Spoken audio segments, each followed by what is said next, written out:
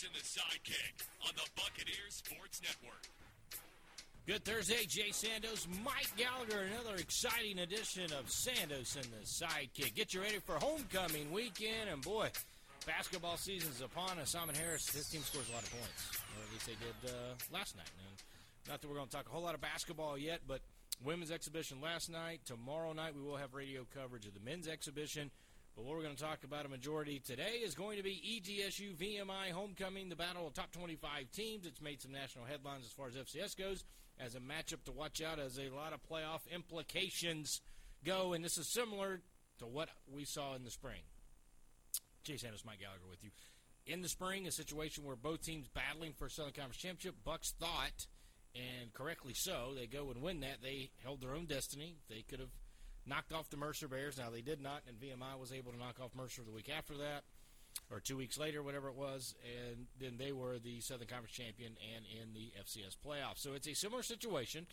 I don't know. I asked Coach Sanders. Of course, he did the usual Coach Sanders.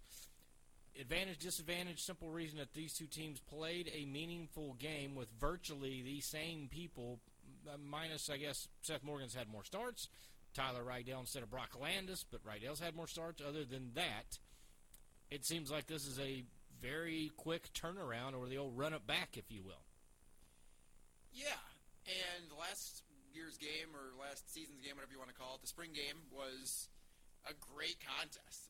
I mean, the last play of any consequence being the gigantic, I still don't know what happened. for lack of a better word, cluster blank that it was. I mean, there was so many things, like 7 or 8 different things happening at the same time. Now, it seemed like at the end the referees got it right, and ETSU went on to win 24-20. If you didn't see the game, don't remember the game, it was that like 4th and 5, and a little slant to Jacob Harris, but there was offensive pass interference. They ended up calling the pass interference, so they called the pass interference. It was a catch or no catch situation. 2 catch, take a step and a half, maybe make a football move, ball stripped, going the other way, Carondolins, touchdown! As much as Carondolins' touchdown against Vanderbilt was also a touchdown called back, much like the one against VMI was. But there were things that happened after that in the game, too, but none of them really mattered. That was a play, 4th and 5, on, I think ETSU was like 30-something, and you're down by 4 with like a minute some left.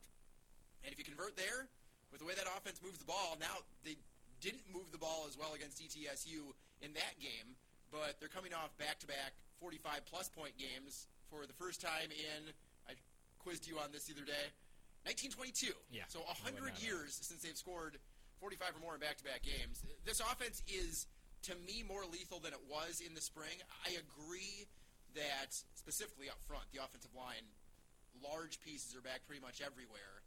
And Randy Sanders called this group maybe the most improved of any position group in the entire Southern Conference. And talking with Scott Wackenheim, he agreed, not surprisingly so. Really, there's only one player on that line that didn't play a ton last year.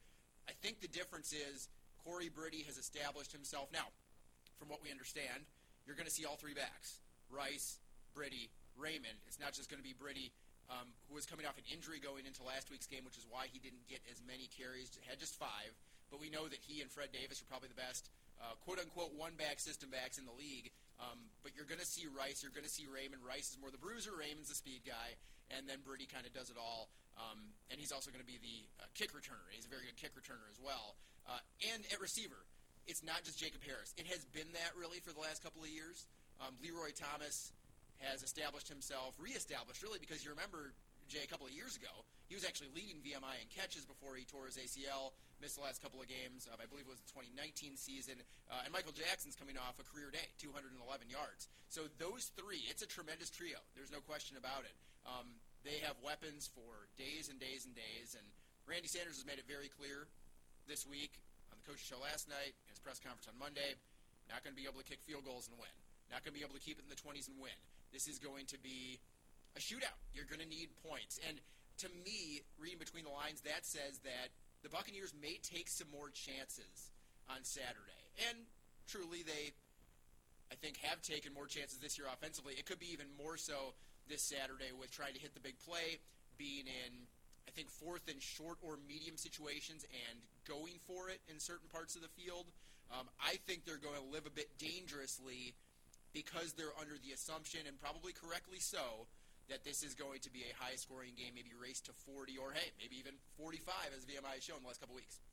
Well, I'm going to get to that a little bit later as far as my bold predictions. But last year, I mean, it was a game where VMI was able to move the football 382 yards against ETSU. Low for them, though, if we're honest. Harris had 4 catches for 72 yards on the first drive. And then really only had, I think he had 3 catches for like 24 yards the rest of the game, maybe 25 yards if I can do quick math. But so ETSU was able to slow down. But here was the biggest difference: the last 3 possessions for VMI, there was a big 3rd and 8 sack by Jalen Porter. You know, as he was in back then on the recon package, there he was again. So he has a big sack, one of a few that he had last season. Their second to last possession, they had the bad snap, if you remember. Morgan wasn't looking. They snapped the ball about 20 yards behind him, took him out from ETSU territory back to VMI territory, 4th and whatever. They had to punt. It was 4th and like 30. And then their last offensive possession was the strip. Tyree Robinson gets the ball away and, ends up being a turnover. So VMI is probably sitting there watching the film for this game and getting a little jacked up, because I could see them, like a lot of teams, having a game circled. It's like, we had our chances. We didn't make enough plays. They turned it over a couple of times. I don't know if you remember the Elijah Huzzy had a ridiculous interception as usual. And then we had the fumble at the end of the game. And so I think VMI's looking into that. Now, why I think they're scoring more points and they're more dangerous is because they're not centered around Jacob Harris in the pass game. Leroy Thomas leads the team in receptions. Michael Jackson leads the team in yards. Now, in the red zone, Jacob Harris leads the team in touchdowns. So, to me, that says dangerous. You've got 3 guys with 38 or more catches, and so they're able to not just move Harris around and you go, okay, that's where the ball's going to go or that's where the play's going to go. They're able to trust guys. And the thing about Michael Jackson, I know he had 2 big catches against Chattanooga, and they were virtually just throw it up and see if he can make a play. I mean, they weren't great routes. He didn't beat everybody. He had 1 long play where he did beat a guy off the line and was wide open. The other 2, though, were just jump balls. I mean, then they threw a jump ball to him in the end zone against Sanford to win the game. So, he's coming to his own. I think anytime you get a tight end in that type system that can catch the football, I think it's just dangerous because they get lost in a run-and-shoot type, sling it around, fast break on grass, whatever terminology you want to use for these type systems. So I think it's very interesting to see with all the weapons, and Seth Morgan has gotten better because obviously he got hurt, and they had Colin Ironside in, and then midway through the Citadel game they brought him back, so he'd missed virtually 2 games. I know in a weird way it's like 1.5, but it was the second series, and like the second play of the second series he got knocked out against Cornell. Then he didn't play the next game. Then against Citadel, he came in third quarter, first, second possession, third quarter, and played that half. But he missed that significant time. It seemed like it's taken a little bit to get back, but now all of a sudden they've been able to make plays down the field. That win against VMI, first road win against the top 10 team since 1997 for ETSU, and we talk about the similarities and all the people being back, but remember the thing we talked about preseason with VMI is their defense only had 6 of 11 starters back, which for this year is low. That may be normal for most years, but considering the COVID year going from spring to fall, that's actually a pretty low amount. Just one of their top 5 tacklers. I've just been impressed by how they've seamlessly gone from playing their best defense in forever, because that's what it was last year, to playing their best offense in forever. And you mentioned the dynamic nature of the receivers, and we've talked about more balance. They're averaging 34 points per game this year. That's their most since 2008. After last year, they gave up just 21 per game. That was their fewest in 17 years. And defensively this year, you have to be honest, they are a little bit down, or I guess you'd say last year they were a little bit up. This year they've just regressed to the mean, right? We expect VMI to not be that stout defensive side. If they were every year, then they'd be conference champions every year because their offense is just that good. It hasn't mattered, though, that they're down, giving up 31 per night, because the offense has picked up where the defense left off last year. And I'm excited for this game because for ETSU, I don't think you call it their biggest challenge all year, because Chattanooga, we've talked about it ad nauseum, I think you and me agree, is the best team outside of ETSU, or if you think, I know you don't think this, but if you think, for listeners, that Chattanooga's better, well, ETSU and Chattanooga are the top two teams. But this is going to really be a litmus test for VMI because they crushed Mercer. Now, you and me don't think Mercer are a top 3 team in the league. We think they're right outside, number 4, even though they're number 1 in the standings right now. They still haven't played Chattanooga and ETSU. They destroyed Mercer. That was a weird game. Got a couple of turnovers early, capitalized on those, 2 minutes in, 14-0. What is VMI against the true top teams in the league? Now, they beat Chattanooga in overtime, 37-34 at home. Fair enough. Great win without a doubt. Now you're on the road, a place where VMI, historically at least, has not been good. Now it's hard to compare their history against the last couple of years because this is really their best 2-year stretch in program history. First conference title since 1977 last year. So I'm excited because, for me, this is VMI's toughest game of the season. Of course, probably outside Kent State, right? FBS got beat 60-10, but FCS game, this is their biggest test because ETSU defensively so strong, offensively have made such strides. The teams are the exact same in overall points this year, league point differential, and league record. I think this is going to be a heck of a contest, and while there are a lot of players back from last year's game, I think it's going to be very different than last year's game. Before I touch on their defense, I just want to throw a quick note that Seth Morgan coming into his own. He's 10th on the single-game total offense for the Southern Conference and broke a school record with 525 yards last week. Threw for 472, ran for 53. It's the third time somebody's come in the top 10 this year. The other two being Rogan Wells and Liam Welch in the same weekend. Of course, we don't really talk about the Liam Welch weekend, other than ETSU came up with a win after giving up 700 and whatever yards. Right. But the other thing, defensively, I would like to say, and here's what I'm going to be curious.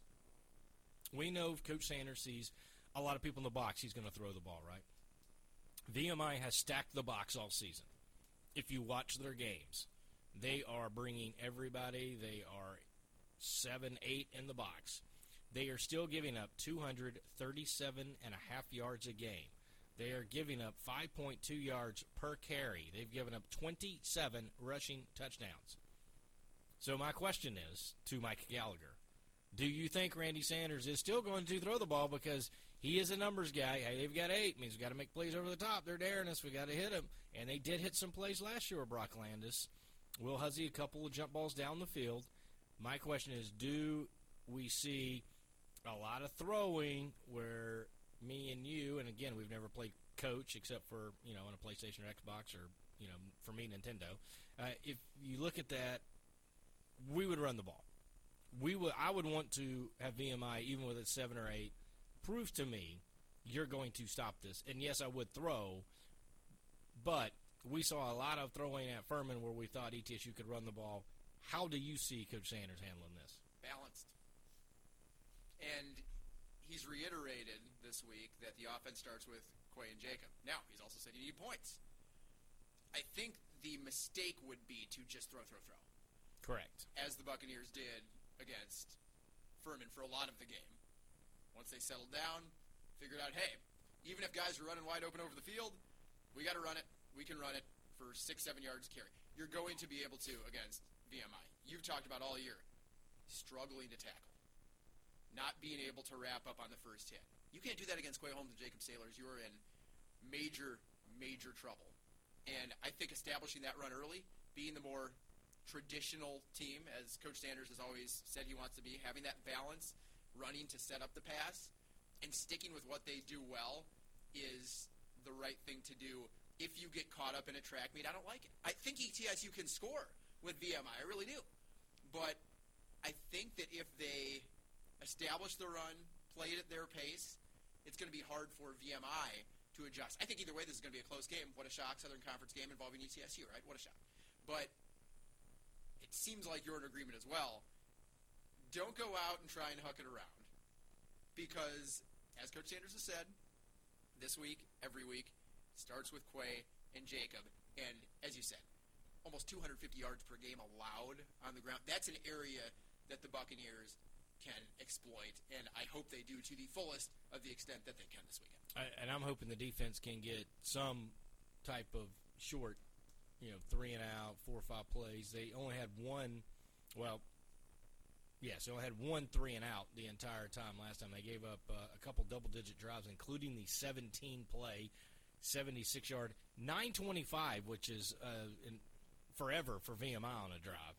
So I'm hoping ETSU can get more possessions. Last year they had 10 possessions. They've made good because you're talking about they missed a field goal, so they had a couple scoring chances there and they had 3 touchdowns. They had 5 of the 10 chances to score. They had the 1 turnover, the interception midway late fourth quarter. But other than that, they did a nice job of, either kicking an extra point, kicking a field goal, or punting. And I think that'll be another big key. They cannot turn it over. But I believe the yards after contact, that if you can neutralize Stone Snyder some way and run, different blocking schemes to contain him, then I feel like the run game will be there. If you can create some turnovers that VMI has, I think they're -5 in the turnover margin.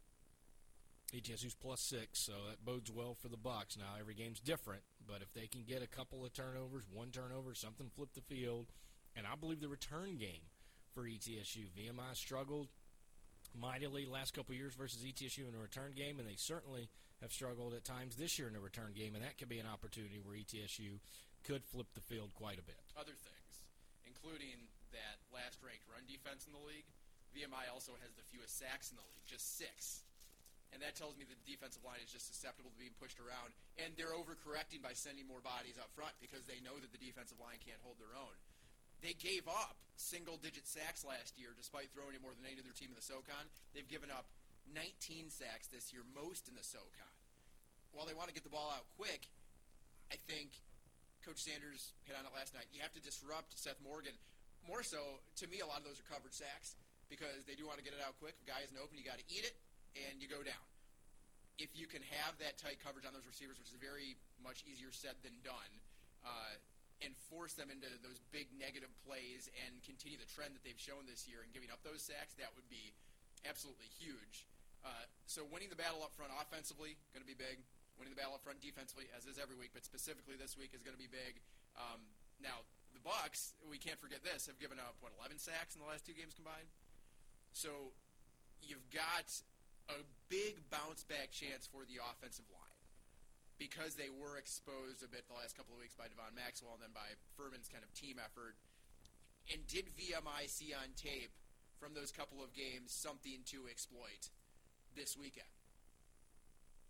If the offensive line is able to bounce back, I think that will go a long way. And again, we talked about not maybe getting caught up in the throw, but when you're going to throw, you're going to have time if you are able to be the team you were those first 6 games, and against a lacking front 3, 4, 5, depending on what look VMI shows, there's no better chance for the offensive line to be good this week because, again, just 6 sacks. I mean, that's not good for that defensive front. 7 if you want to call it that, or 8 sometimes for VMI.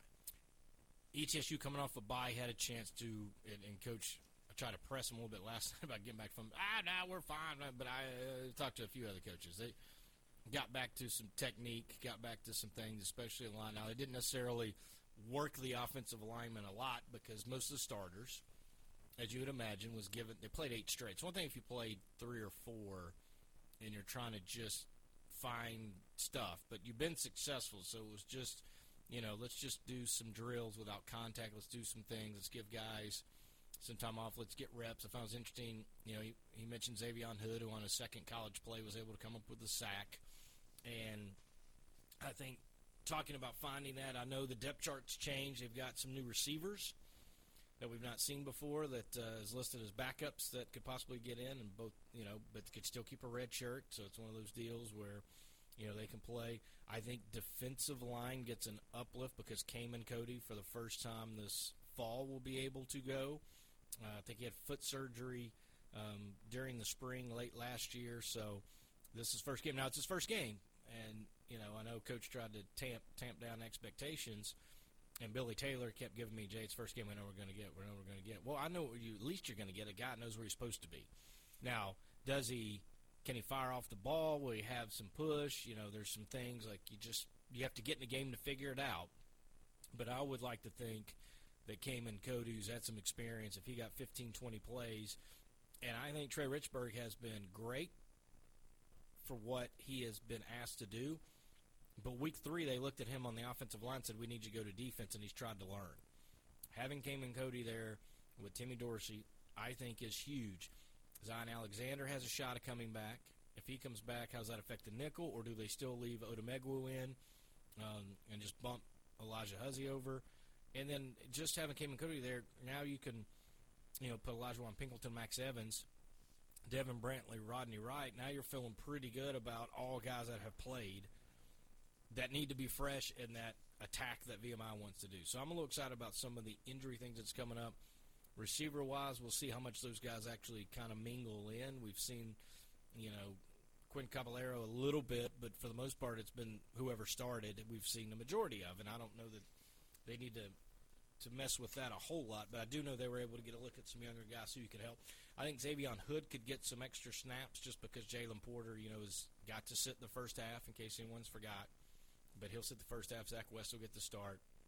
I think that's a big key because depending on how the defense is playing, you get a lift with him coming back in the second half. So that was the one time I think Coach took the ball, and that was a different scenario. And I like Jalen Porter, but I think we would agree Nasir Player a little bit more of a game changer.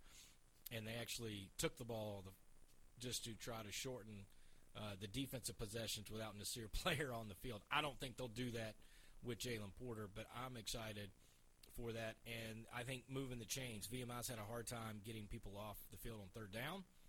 ETSU 6 yards and under is 65% this year conversion rate. That is incredible.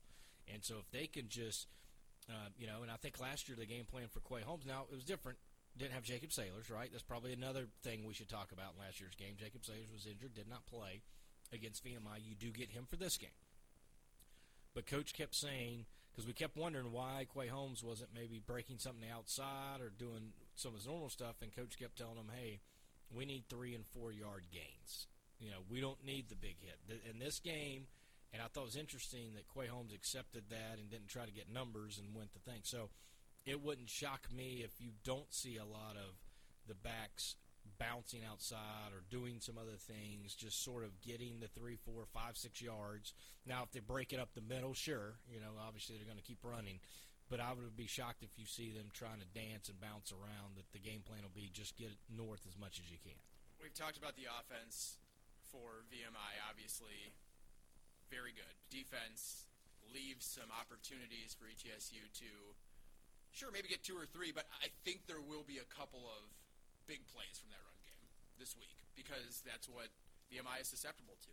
The turnover battle you talked about at ETSU has been much better in that this year. That -3, second worst in the SoCon for VMI, and that's part of their defensive issue as well. They've only forced 10. That's just not enough. They don't have the ball hawks like they did last year outside of Stone Snyder. So we know offense, defense for VMI. Special teams-wise, they flip the field really well. Jack Culbreth is 5th in the nation in punting average, 46 yards per punt. They kick it well in terms of scoring. Jerry Rice, 13 of 15 in field goals this season. Had 1 block from 50, missed from 35. Otherwise has been perfect, made all his PATs as well. And VMI is great in the red zone on both sides, which will be a fun matchup because ETSU is great in the red zone on both sides. Both teams top 3 in red zone offense and red zone defense. This is something I didn't realize, bigger picture. And if you want to mix in something else specifically about this game, feel free, because there's just some oddities of the rest of the schedule for ETSU. It obviously does start this week with VMI. Definitely oddities in the schedule. I think the one thing, focus. ETSU's 0-3 off bye weeks. Okay? So, and I don't want to overstate that because sometimes it's who you play.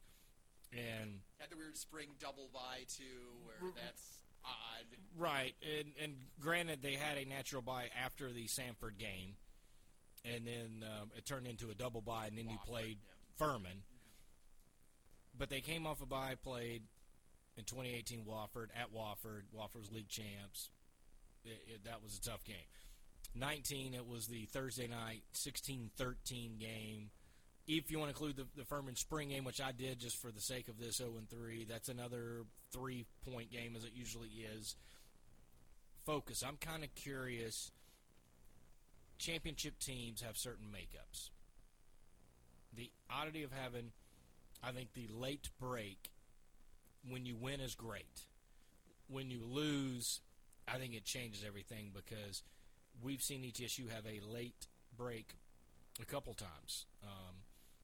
And one was 2018, right? They had the late break and then came back, and that was Sanford, actually. Not Wofford, I'm Devlin sorry. Hodges set the record. Right. So Tough game. that was a situation where he was trying to do some things. Sanford, again, was right there trying to get in the playoffs, everything else.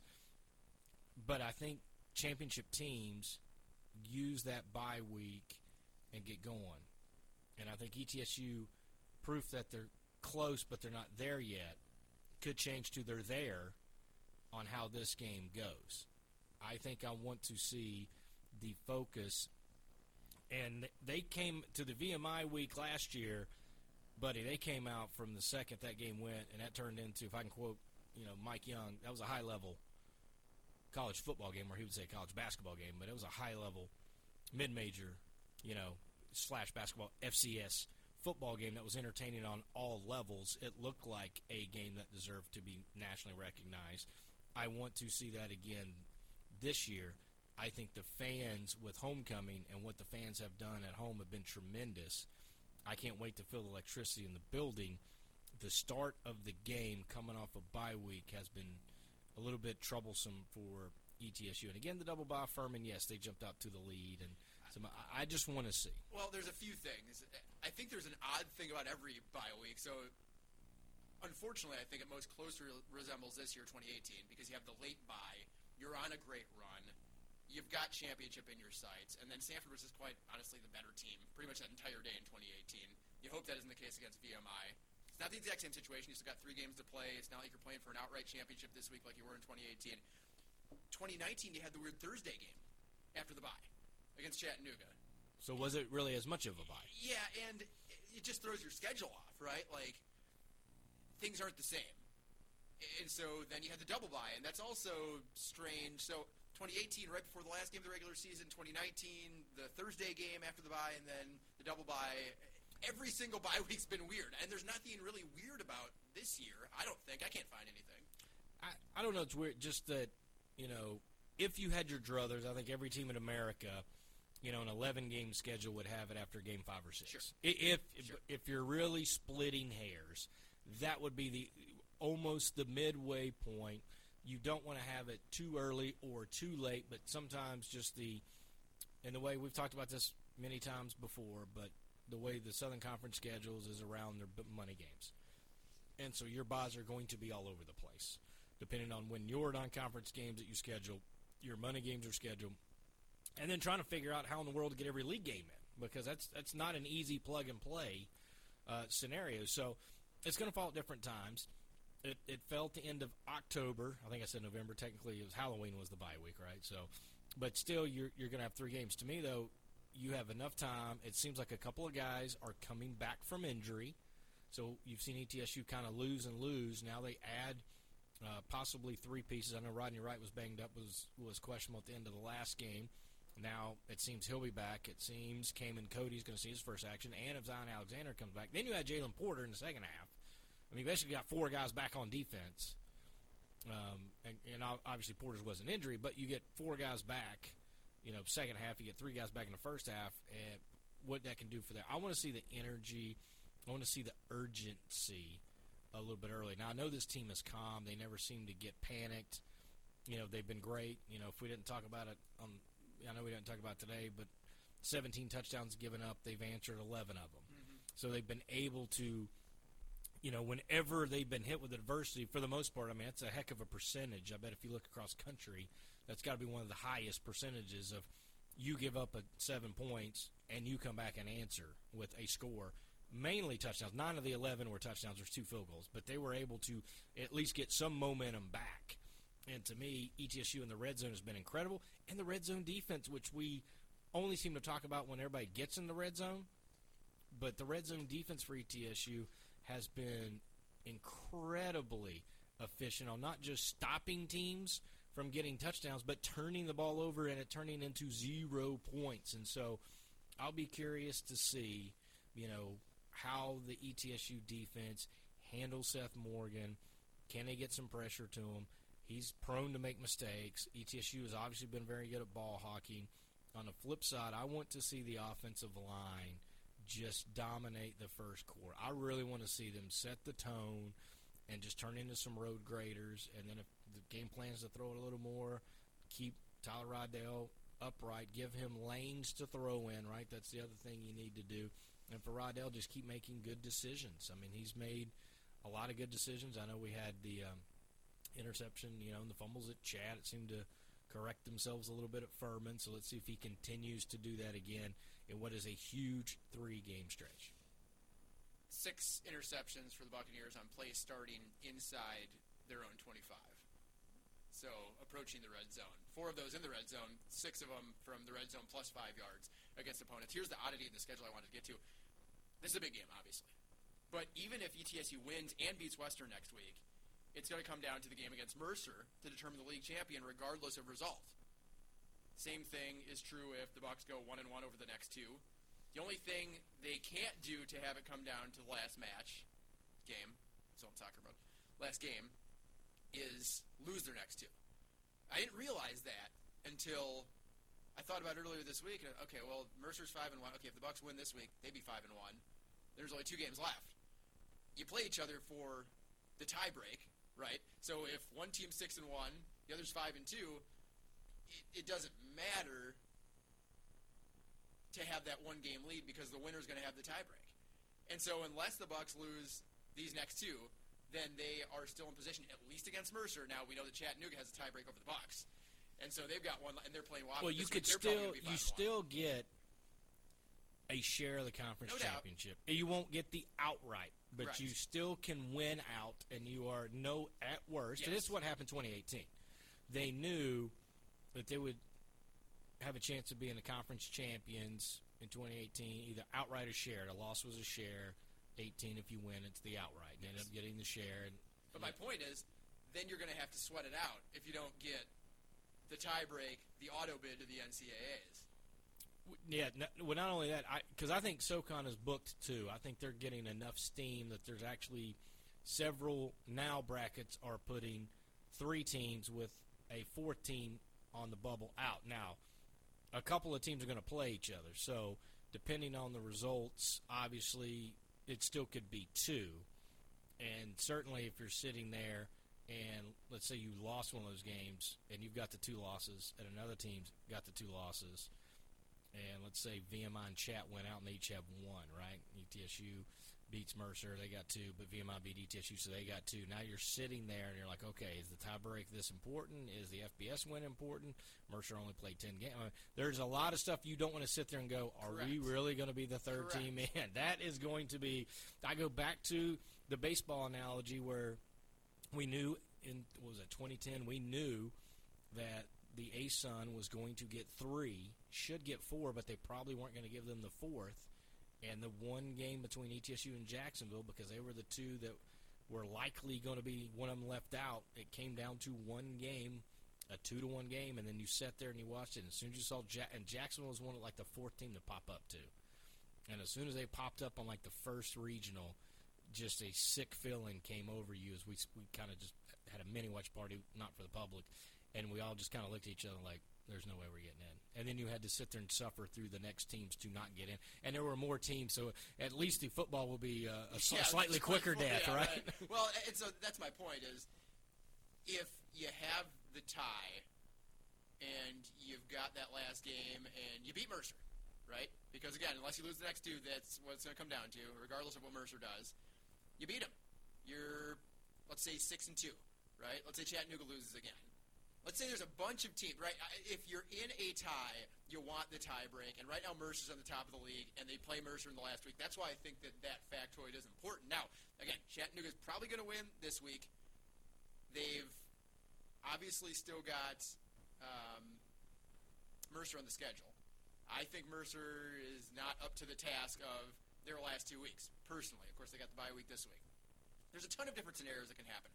All I'm saying is, while these games are big, let's not lose sight of the ultimate goal. ETSU, yes, you want a conference title. I personally, I get that coaches and administration members, we don't want to share a title. Well, guess what? A shared title is going to go down just the same. You're still going to put a banner up. It's, to me, no one's going to look back and say, oh, well, they shared it. Doesn't count as much. It's still a title. But the important part of that is the auto bid to the FCS playoffs, because ultimately you want to continue your season. You want to go to the postseason. You want a shot at the national championship. And so what you do these next couple weeks is important. What you do against Mercer, I believe, is more important. Not to minimize this game, because it is huge. And it seems as if I was kind of doing the quick, look through the schedule. I'm like, I think there's only one win you need. I think you just need to win one of the next three. Now, quickly, you, Kevin Brown, David Fox, everybody, I don't know. I think you need two. So I think to be safe, you need 2 wins. One, you're really going to be sweating. I think you can still get in with one, personally, depending on how things shake out. I don't think the SoCon's going to get 4. So I think if you're in that top I think 3, you would need, if you, let's play the Sure. one-win game. Sure. If the loss is to, let's just say VMI to start with, and VMI's already played Mercer, Chat, and ETSU. They've got Furman, but the chances of them losing another one is going to be a little down, I think. So they're actually in the driver's seat for the conference championship. Because they beat Chattanooga. Yep. If Chattanooga can get by Mercer at Mercer, in which I think out of the 7 games, it looks like Mercer has a 1-game lead. I don't know if that's taken into account the spring matchup or not. But either way, Mercer won. It would either be 5-3 or 4-3 all-time lead over Chattanooga. So they've had a little bit of Chattanooga's number, which last year I think you could throw out because Chattanooga played like one guy. Yes, correct. But still, and they muffed like 7 punts inside their own 5-yard line or something and still barely lost. So, but if VMI wins, I think, okay, they're in. Chattanooga beats Mercer, I think they're in. Now you're going to be the 3rd team no matter what you do. And so then you got to pray, is there 3 teams? Now, if you beat VMI, I think it flips a little. You're the 3rd team as long as you beat Mercer. As long as you beat Mercer. Right. If you lose both those games, if you lose to VMI and Mercer, and depending on what Mercer does, even if Mercer lost to Chattanooga, they got 2 losses. Then ETSU sitting there 3 losses. There's no way there. If you lose one to Western, I think you're out because people just look at Western. And even if they're playing well, and let's say they won 5 in a row to end it, they're going to look at them and go 5-6, and they're non-conference. I mean, it's just, I don't think anyone's going to look at Western and give them the, well, hey, they won 5 in a row. I think they're just going to look at it quick and go, well, they lost to Western at 5-6. Let's or 4 and whatever. Move on. But if the SoCon gets 3 in, we don't have to talk about this extensively, but if the SoCon gets 3 in and you beat Mercer, and you're that 3rd team. Yeah, the only scenario that would, I think, would lose help the is next if you 2 and then beat Mercer would be the scenario I'm talking about in that case. I know, but that's still, I think when you lost to Western. So do you think then the SoCon only gets 2 in that case? I do. Wow. I do. Okay. I think if you lose to Western, I think if you split, if you maybe, depending on how it worked out, if you were to lose to Mercer, VMI with the win there, I don't know. I think it's going to be tough to get 3 in either way. I just have to see. I mean, I guess if ETSU the best scenario probably is if ETSU beats VMI, ETSU, and Chat went out. That would, if you want to get 3 in, if you're not worried about winning, ETSU would share the championship. They technically would be the 2 team, which you could still get a bye. That's the crazy part. If ETSU were to win out, you could still get a bye. It's happened many a times in FCS that the conference champion did not get the bye because the whole body of work was better by the other team. And for ETSU at 10-1 compared to, what is that, a 3-loss Chattanooga team, and ETSU's beaten an FBS team, and the fact that you lost to Chattanooga, arch rival, on the road in a rivalry game, I think it's very easy to say if one of these teams is going to get the bye, it would be the 10-1 team over the 8-3 team. And I think because it's weighted on the FBS, that's actually not a bad scenario for ETSU, as if they won out. Again, you look at Chattanooga went out, and then if it just happens VMI wins out, yes, you're upset ETSU didn't get the conference championship, but you're talking about 3 teams getting the SoCon. You start to put a little more respect on the SoCon's name, and ETSU would still be more in line to either host or to get a bye, because there is no mythical NFL, hey, you've won your division to automatic home game. That's not how the FCS playoffs works at all. There are many conference champions that go on the road in the second-place team or a tie for a championship gets a home game or a bye and moves on. You do have the conference winner get the auto bid, but you're saying the team after, if they have, much like the scenario that you're talking about, if you are waiting that Vanderbilt win that much more, and your only loss if you're ETSU is to Chattanooga, but because you have that, I mean, literally no other losses and a Power 5 win, you think they finish above, at least in the seedings rankings for the FCS, regardless of the auto bid going to Chattanooga then? Absolutely, because the one loss versus three losses is big. The FBS is big. The actual rankings that they run out there, ETSU is above in every category. So I believe that it's very easy that ETSU would have a higher seed. Now, if you're outside the top 8, I think ETSU would get a home game. And I'm not saying Chat wouldn't get a home game. And then from that point, you're going to a seeded place. It doesn't matter.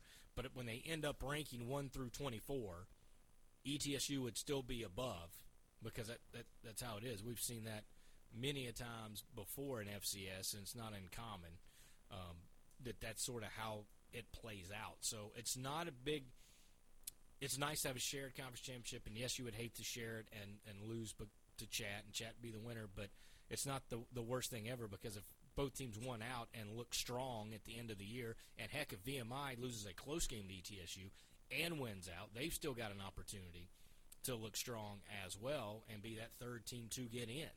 And so I think that's the best scenario for the league. I don't see any scenario where, if you're an ETSU fan, if you lost to VMI, beat Mercer, there's no scenario where I think Mercer, VMI, and Chat all get in. I think there's a very good scenario that ETSU, Chat, Mercer could get in, ETSU, Chat, VMI get in. But ETSU right now has the best resume of any Southern Conference team, and if they were to drop a couple of games and go out, I don't know that the other teams can make up ground to have the third team in.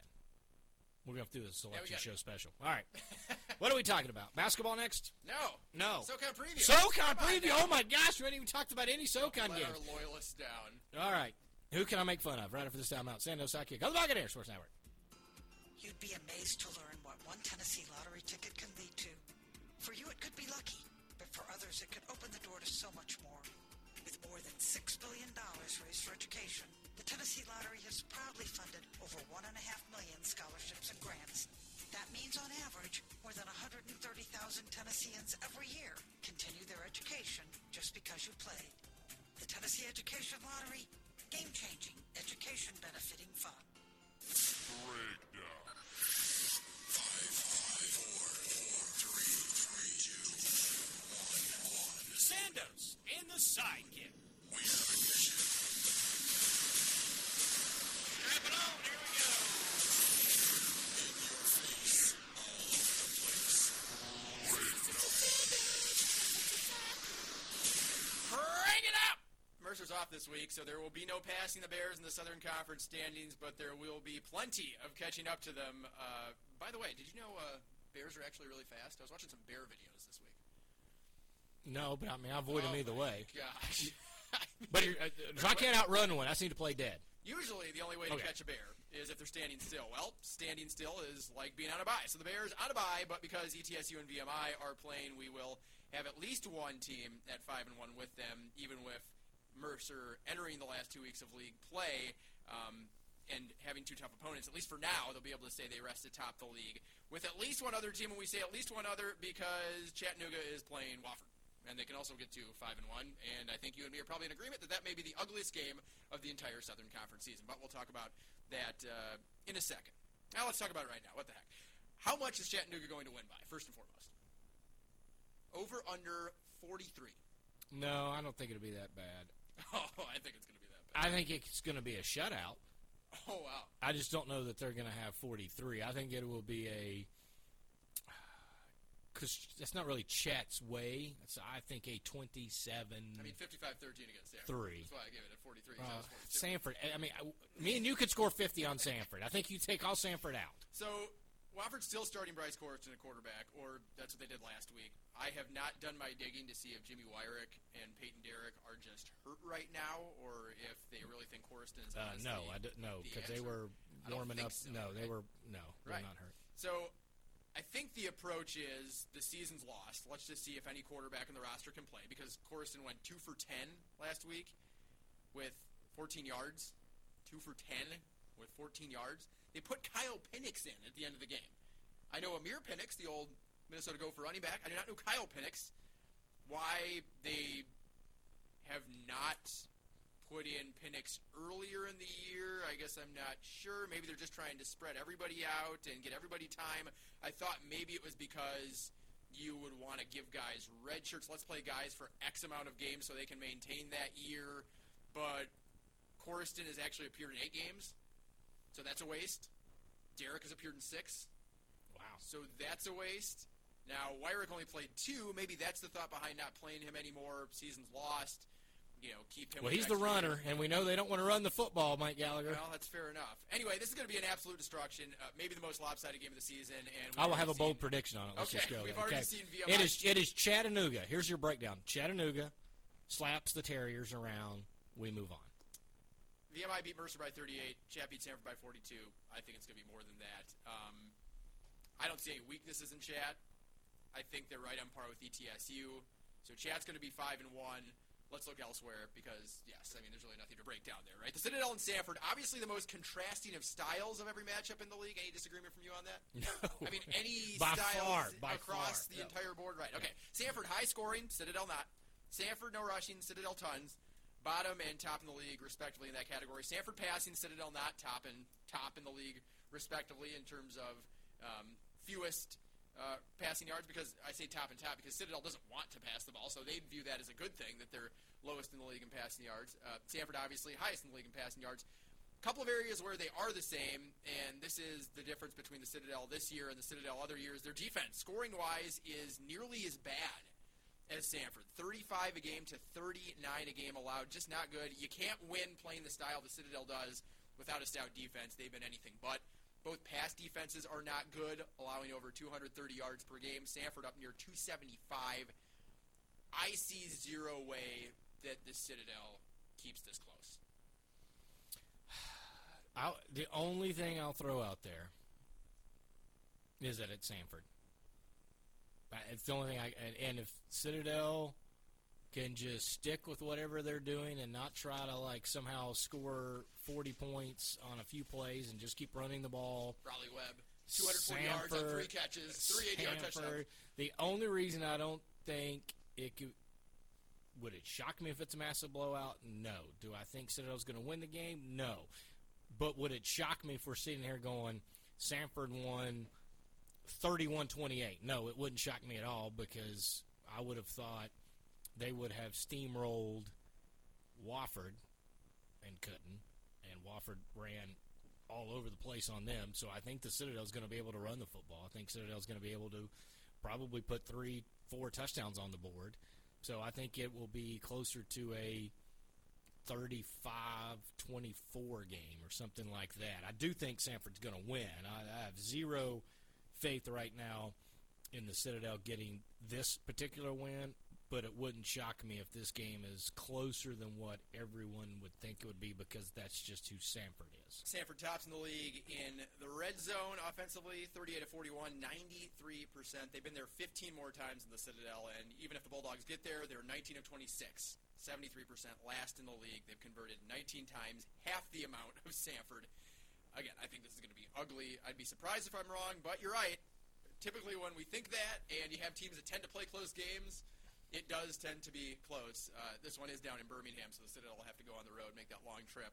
We'll see what happens. Don't look now, but the team tied for 5th, Jay Sandos, behind all of the conference title contenders, is Western Carolina. And they put up 40-plus the last 2 weeks, and they've done it with 2 different quarterbacks. Tell me the last time that you saw a team, if you ever have, win back-to-back Southern Conference Offensive Player of the Week awards with 2 different quarterbacks. It doesn't have to even be Southern Conference. When have you ever seen that across all of college football? 2 different quarterbacks back-to-back weeks on the same team winning Conference Player of the Week awards. That is strange. Yeah, I don't know. I mean, I'm trying to think. I think Udinski won it the week of the Sanford when he tore his ACL, and you'd have to do some quick research because Seth did have a good game. But that was – and both were injuries. I mean, Rogan Wells coming off an injury. Other than that, quick off the top of my head, I can't think of another instance where I've seen anything like that, where you just put another guy in besides, again, the VMI the week before, or last year, I should say. I've never seen where you can just throw one guy in and throw 350, put another guy in. Hey, guess what? He threw for 350. I mean, just not miss a beat. And then Wells can run the ball. Yeah. So it's even more dangerous for the Paladins. Boy, I watched. Yeah, I know we did the breakdown, but my goodness, that was an ugly game.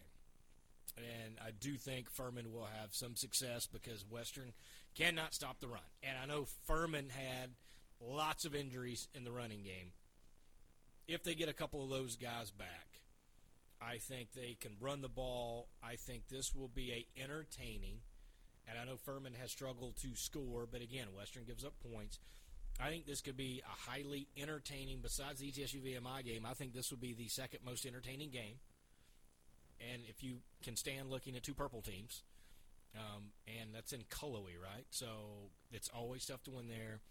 I think Western Carolina is going to be smoking hot when ETSU goes to Cullowhee, and they're on an upswing, and Furman is just struggling right now to have any offense. Their defense, if their defense can contain Western, then they got a shot. Western's been good. I mean, think about the game they had the shootout with Sanford, just about won. You know, it was a tie game with Mercer till the last 5 minutes. Now, Mercer got 2 touchdowns last 5 minutes to win by 14, but they were right there. I mean, that was a situation where, you know, that was tied 5 minutes ago. So Western at home has been able to do some things. The win on the road was eye-opening last week. I know it was Wofford, but that was eye-opening to see what numbers they were able to put up. But I think this is going to be a highly entertaining game. I think Furman will be able to score. I just don't know if they can keep – I didn't think I would say this. I don't know that they can keep up with Western Carolina. Western's offense is rolling.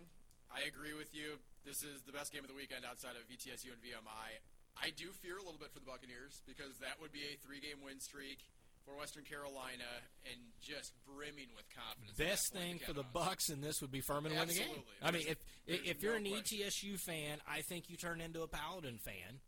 And again, I don't. It's not out of the realm that Furman. I think because you know the second worst rushing defense, giving up 230 yards, is Western Carolina. And I think Furman is going to run the ball. I think they'll get some play action. I think Furman, this could be one of their highest scoring games of the year. I think this will be a shootout where I know Furman struggled against ETSU's defense, Chattanooga's defense. This is a whole different animal, Western Carolina's defense. Now, where Western is way ahead from where we thought they would be on offense, they're still behind on defense. And, yes, they were able to hold the anemic Terriers down. But other than that, they have given up a ton of yards and points. So I believe this will be a shootout, and Furman will be able to score 28-31, something like that, will their defense be able to disrupt Western Carolina and hold them under 30 will be the biggest question. I absolutely hate this matchup for Furman. I absolutely hate it. Paladins are averaging 13 Just because you hate points. Furman. Well, I don't hate Furman. I know it seems that way this year. I just don't like the team this year. I just don't think they're good. They're averaging 13 points per game the last 3. Not sure if they're going to have Devin win or not. If they do, that'll obviously be huge be if they got helpful. him. Yeah, because Absolutely. is he going to run for 200? I mean, I think it's guaranteed a 100-yard game for Win, pushing 150, maybe even 200. I think that may be the only way that they're going to be able to keep pace. If they don't have him, and I like Devin Abrams, and Dominic Roberto is fun to watch because he can just rumble, and he's got a little bit of deceptive speed. That's all great. I really do worry for the Paladins in this game. If they can keep it under 30, they have a chance. If it's over 30, no shot. I think this is a perfect game for Furman to get right for the simple reason of they'll be able to run the football, and their best passing's off the play action. That's fair. And I think if they can get some big chunk plays in the run game, a couple play actions, and Ron Miller will be doing Ron Miller things, and I think that's why I think Furman has first of all, this is the most 50-50 game of the week. I think even more so than ETSU VMI. I know because Western's hot. I get that. Furman's lost 2 in a row, but Furman has played ETSU and Chattanooga their last 2 games. So I just think we should tamp down a little bit of the sky's falling on Furman. I do think that they are going to have to establish the run, because if they don't, if Western sells out and stops the run, which they've not been able to do this year, and then Jace Wilson's not able to play action, then Western Carolina will absolutely eat Furman alive. Same token, I think Furman can cause some turnovers at Western. I think Western's going to score. I think this is an entertaining game. I'm going to go on record and say I think Western is going to win a shootout by a field goal.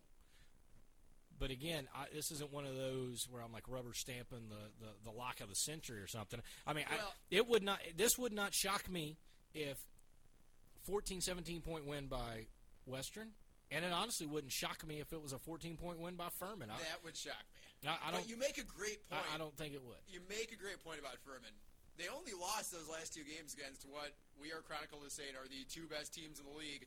And they weren't destroyed in those. Well, that's what I'm saying. By what? 10 against Chat. What was the score? 17-13 against ETSU. So it was a last-second touchdown in there. It was 13-3. Yeah, you're right. I mean, right.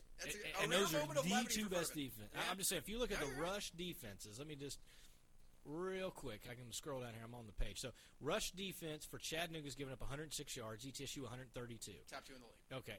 You combine that. That's 232. That's Western's almost given that up by themselves. You're right. So that's why Furman. I think if you're a Paladin fan and you're starting to jump ship a little bit, I would just say hang on. If you can get now, if Wynn's out, I still want them to commit to the run with Abrams. I love Roberto too, honestly.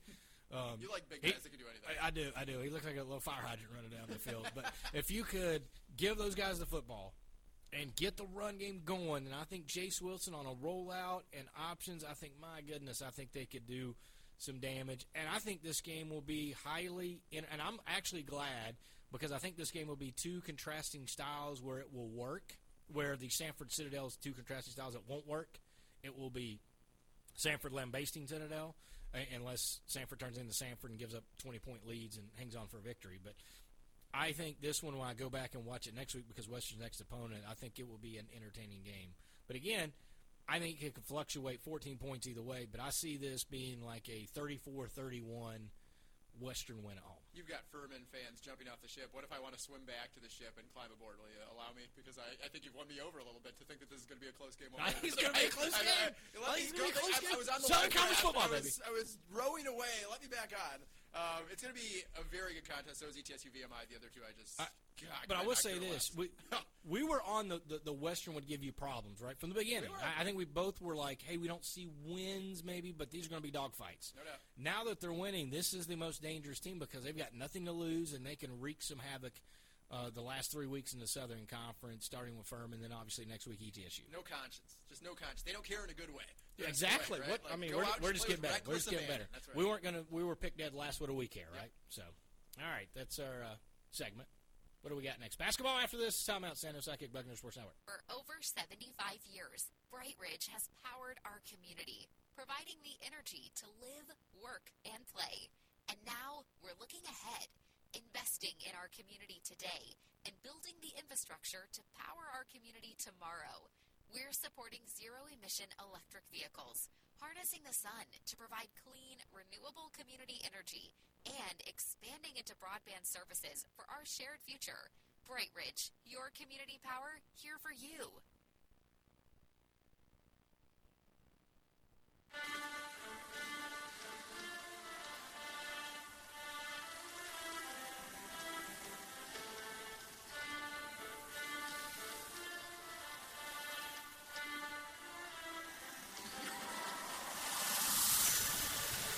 Sandos and his sidekick. We're over here still yelling about Furman, West Carolina during the break. All right, let's move on to this is your segment here. I'm just here for the ride. The Buck basketball buzzer beater blowout. Bonanza, Blue Nanza, something.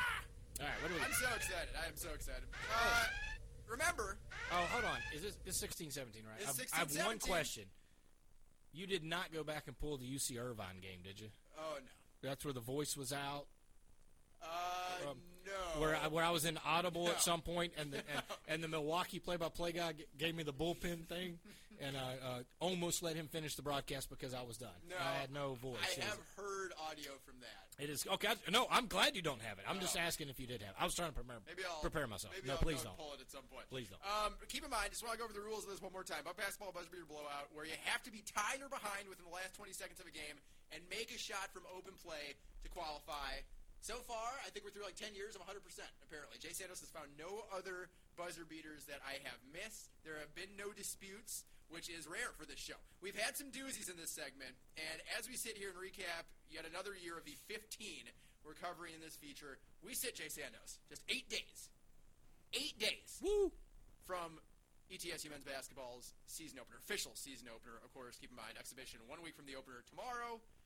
We have coverage on Buccaneer Sports Network starting at 6:30, 7 o'clock tip. Next week, I do want to remind fans before we get into this 2016-17, we do have full season previews of the Southern Conference. On Monday, we will do the women because they open their season on Tuesday. On Thursday, we will do the men. Both are ready, prepared, set, and it is a bumper-to-bumper, front-to-back, ceiling-to-floor, sky-to-ground. 2-hour I don't know, podcast. whatever. It might be, We honestly. have to take it in segments. It might be, yeah. It really might be because it's crossover season, and when you have these like 45, 50-minute previews, plus you got football, we obviously just went 40 minutes on ETSU versus VMI. If that's the case next week, too, it's going to be jam-packed, no question. Aside from all that, we still got a ways to go in terms of covering up to the current day. We'll cover it all, don't worry. It may take those 2-hour shows, but we'll do it. This season, in this 2016-17 year that we're talking about as memorable as they come. This was the year before I arrived here at ETSU, Jay Sandos, and I'll fill in some more blanks here on why it was so memorable, though I'm sure I don't have to tell Buck fans why. Let's talk about the road to getting to the memorable portion of the season. We were just over a month into the season. ETSU was 7-1 going into a road stretch that was maybe not quite as brutal as the last one that we talked about, the 2015-16 trifecta of impossible, Villanova, Georgia Tech, Charleston Southern. Happy with the win. The Bucks got one. It was over Georgia Tech. Smiles all around, right? Well, this year it was Dayton, Mississippi State, Morehead State. Dayton was a tournament team that year. Morehead State wasn't quite the Morehead State we know now. Really, Morehead State was bad up until last year. It was Preston Spradlin's interim year that season for Morehead. Anyway, I still think you come out of this 3-game stretch, Dayton, Mississippi State, Morehead State, with one win, and you're like, okay, probably what you expected. Well, you lost to Dayton by 14, but going into Mississippi State, a team already featured once on this count up to the season, you had to be feeling a W. Pull-up jumper off the rim, no good. David Burrell's time, no good. Under Mascara, Perea lays it up. 1.4. Perea hits it. The pass is caught. Ready for the game winner. Wide left. Bucks win. All game. East Tennessee State, for the second time in as many trips, comes into Starkville and leaves the faithful unhappy. Mascara Perea taps in the game winner. 67-65. Actually, it was 3 in a row. I had to do research later. It's because I wasn't the play-by-play guy. I'd only done the 2, but 3 in a row in Starkville. Yeah, as we talked about in the 2010-11 season in which Michael Williams had the game winner, it's 3 straight against Mississippi State. I thought it would be a runaway for longest active streak of wins against a Power 5 team for the Bucks. It's actually tied. Can you name the other team that the Bucks have won 3 in a row against that is a Power 5 squad? Wow, 3 in a row, other Power 5 squad. Oof. Before your time as a play-by-play man as well. Oh, I'm sure. Man, just a shot in the dark, NC State. Ah! Was it? Yes! Yes! I am the smartest man alive. Yes! 1987-92. They played 4 times, won the last 3, have not played since. What is it? Because you've called a couple of games now against Mississippi State in which the Bucks have won. What is it about the Bulldogs that make them ETSU's punching bag? Again, and the funny thing is it's been different coaches. At least with the NC State scenario, Les Robinson was the head coach, beat NC State twice. Then he flipped, took the NC State job.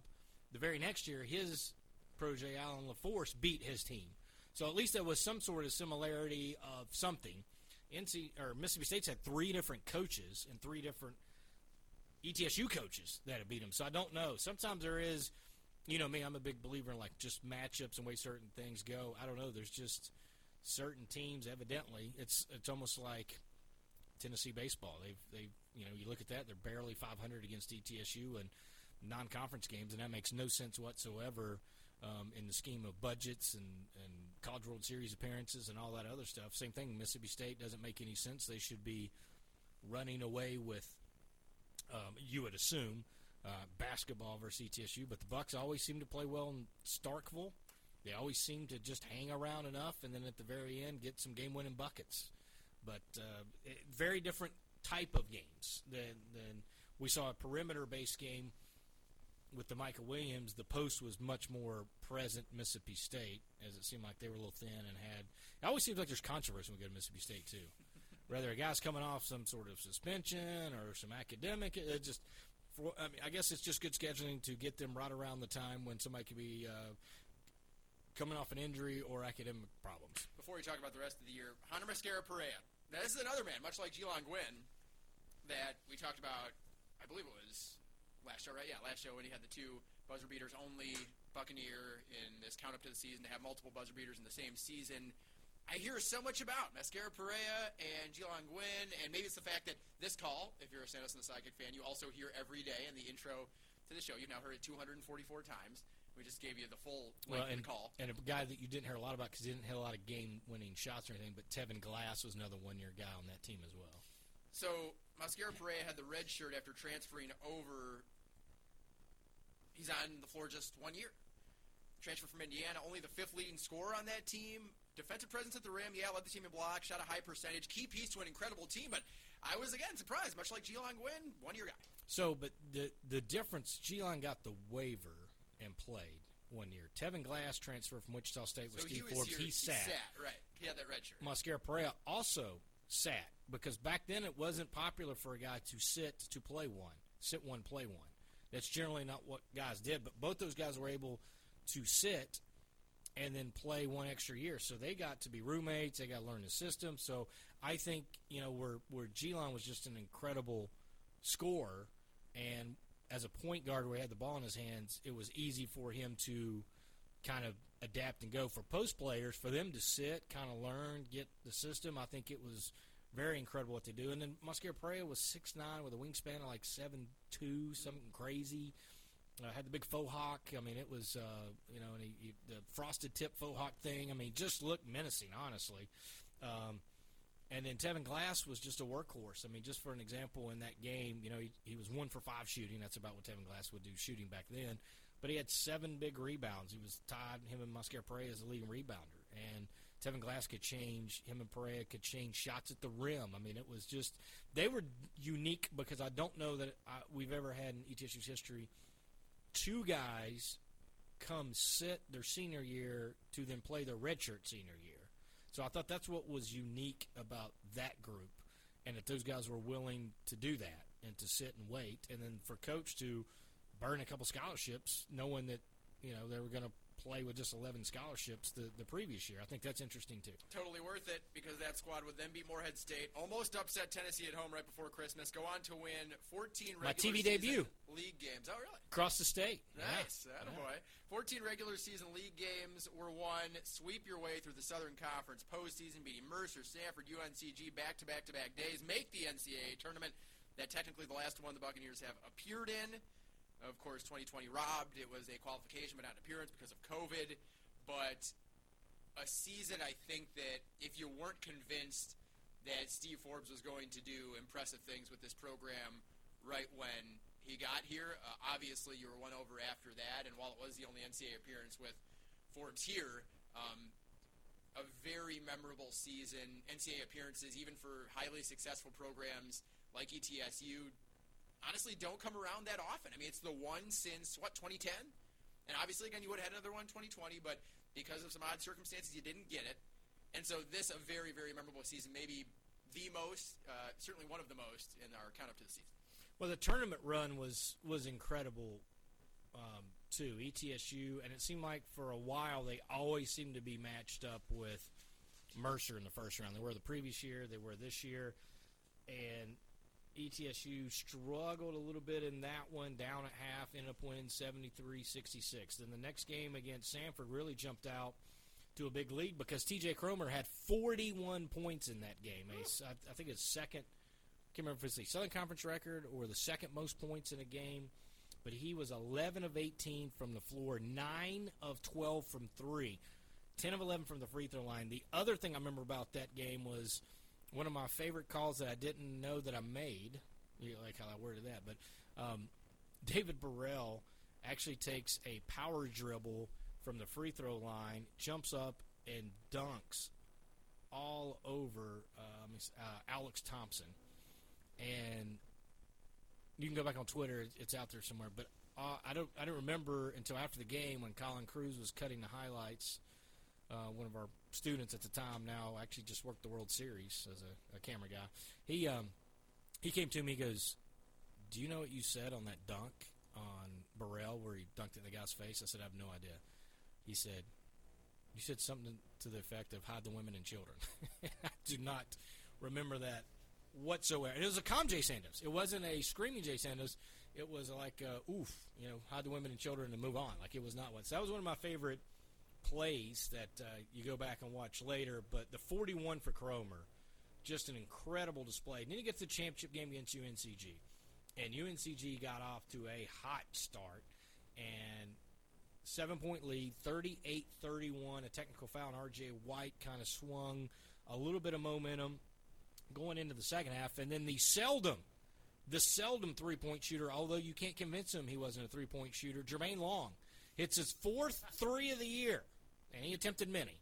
But when he hit the three right in front of me in the second half, I turned to the Westwood 1 guys. Brandon Gaudine was actually next to me. And I looked at him and I said, "Well, it's going to be a good day." He goes, "Well," I said, "that guy never hits one." So he kind of chuckled, and then ETSU was able to win the game. And how they were able to win the game, Mike Gallagher, 19 of 19 from the free throw line. Wow.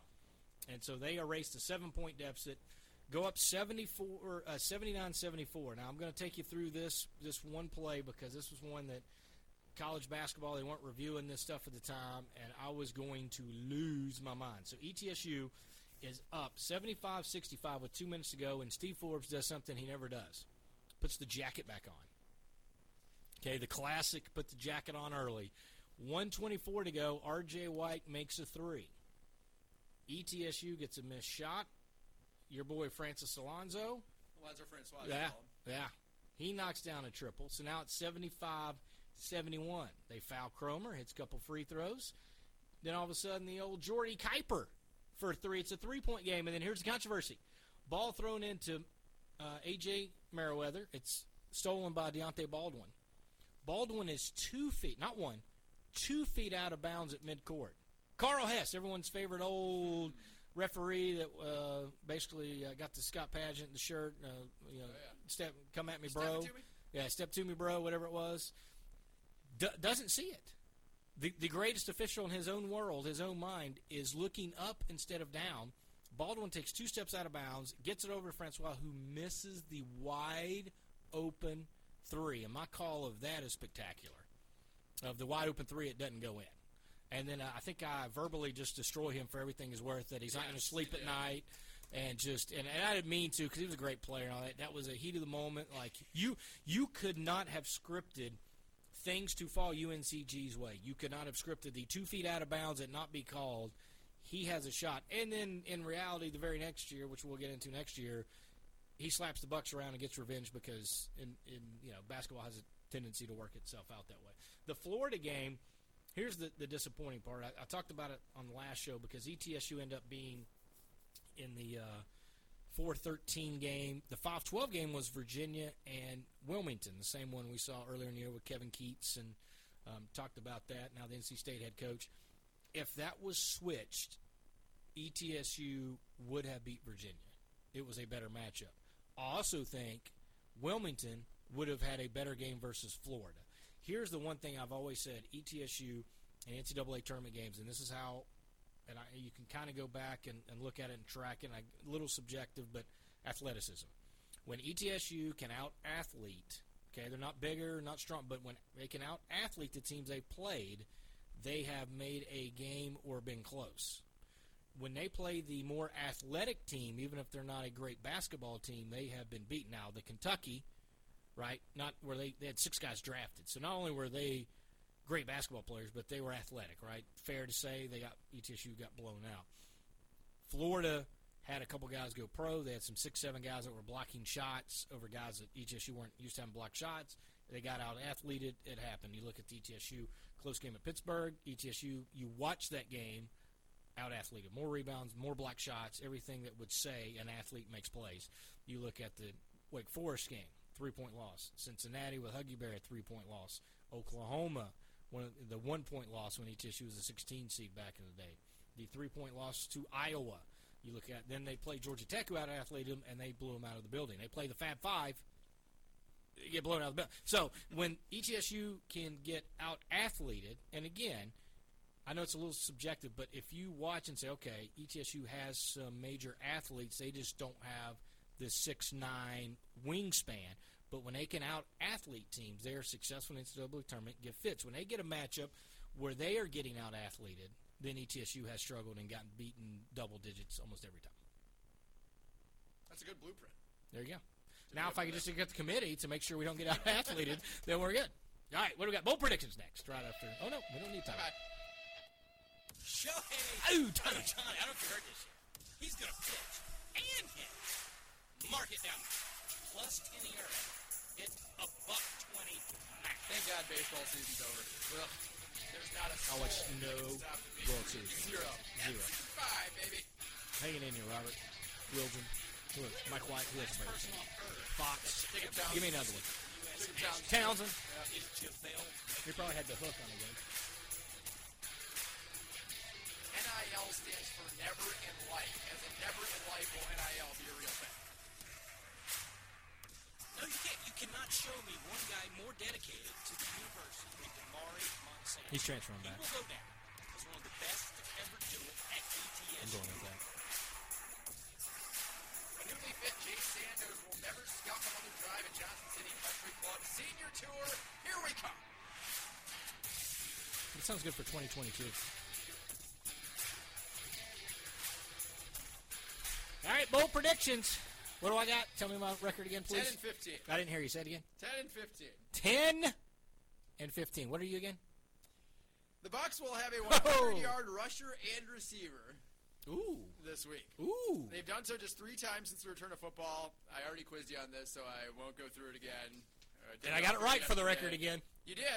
It took you a little bit of I time. didn't- You pretty much nailed it right away.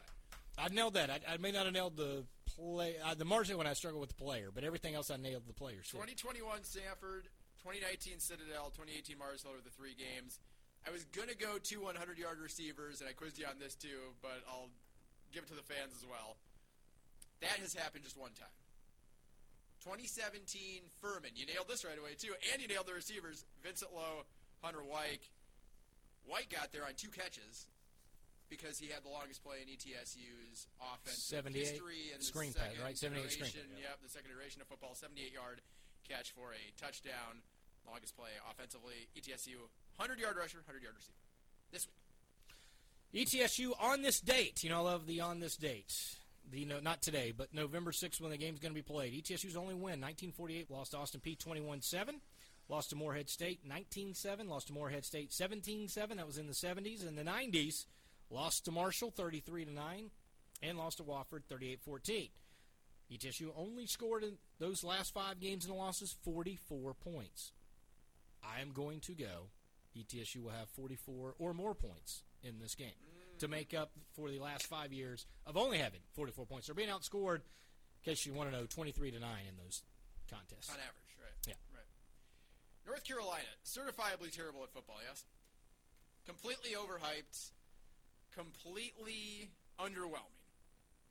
They are favored. I think you're forgetting Mitchell Trubisky, but go ahead. They are favored against undefeated Wake Forest this week. How absurd. Demon Deacons are underdogs to a 4-4 team by 2.5 points. They will win by a touchdown or more. Go Wake Forest. Well, you go a step further and say Gary Downs, the running back coach's son, Josh Downs, will have a touchdown catch in the game. He is an animal. He will be an NFL guy. Absolutely. He's he is incredible. a mega athlete. All right, here we go. You know, I love the Chattanooga Mocs. I will this week. The Chattanooga Mocs will hold Wofford to 200 or less total offense. Cheering for Chattanooga. What Not has the cheering world for, come to? stating a fact. What has the Stating world a come to? fact. I love Derrick Henry. I am devastated that he is gone. I had him on one of my fantasy teams, and I have moved him. I was able, in a dynasty league, to get Devontae Adams back. Now, Henry's price is low for keeping him for next year. That's why I was able to do it. He'll miss, essentially, the rest of this season. Traded him for Devontae Adams. Devontae Adams will set a season high in catches. He had 12 earlier this year. He'll have 13 or more versus the Chiefs from Jordan Love. Jordan Love to Devontae Adams, the much heralded, the much feared, the much maligned combo. They will light it up against that terrible Chiefs defense. Kansas City is awful. So I wrote down Jordan Love says Aaron who, and leads him to victory over Kansas City on the road. Yes. With 13 or more catches. Sounds good. Jordan Love, it's still over a touchdown underdog on the road in Kansas City in his first start. Will make the Packers GM look genius and say bye-bye, Mr. Aaron. Give me 13 catches for Devontae Adams and a 45-42 loss for the Packers. That's exactly terrible. what we need, baby. All right. Exactly what we need. What do we got Monday? We're going to talk a little ETSU football, VMI recap, Southern Conference football recap. Basketball, and women's basketball preview. And a bowl prediction recap. 5-segment show. Put it to the board. Yes. We're going to be a 3-hour podcast. Who's ready for that? Nobody. All right, San Jose Sidekick back with you on Monday. Bikers Road Network.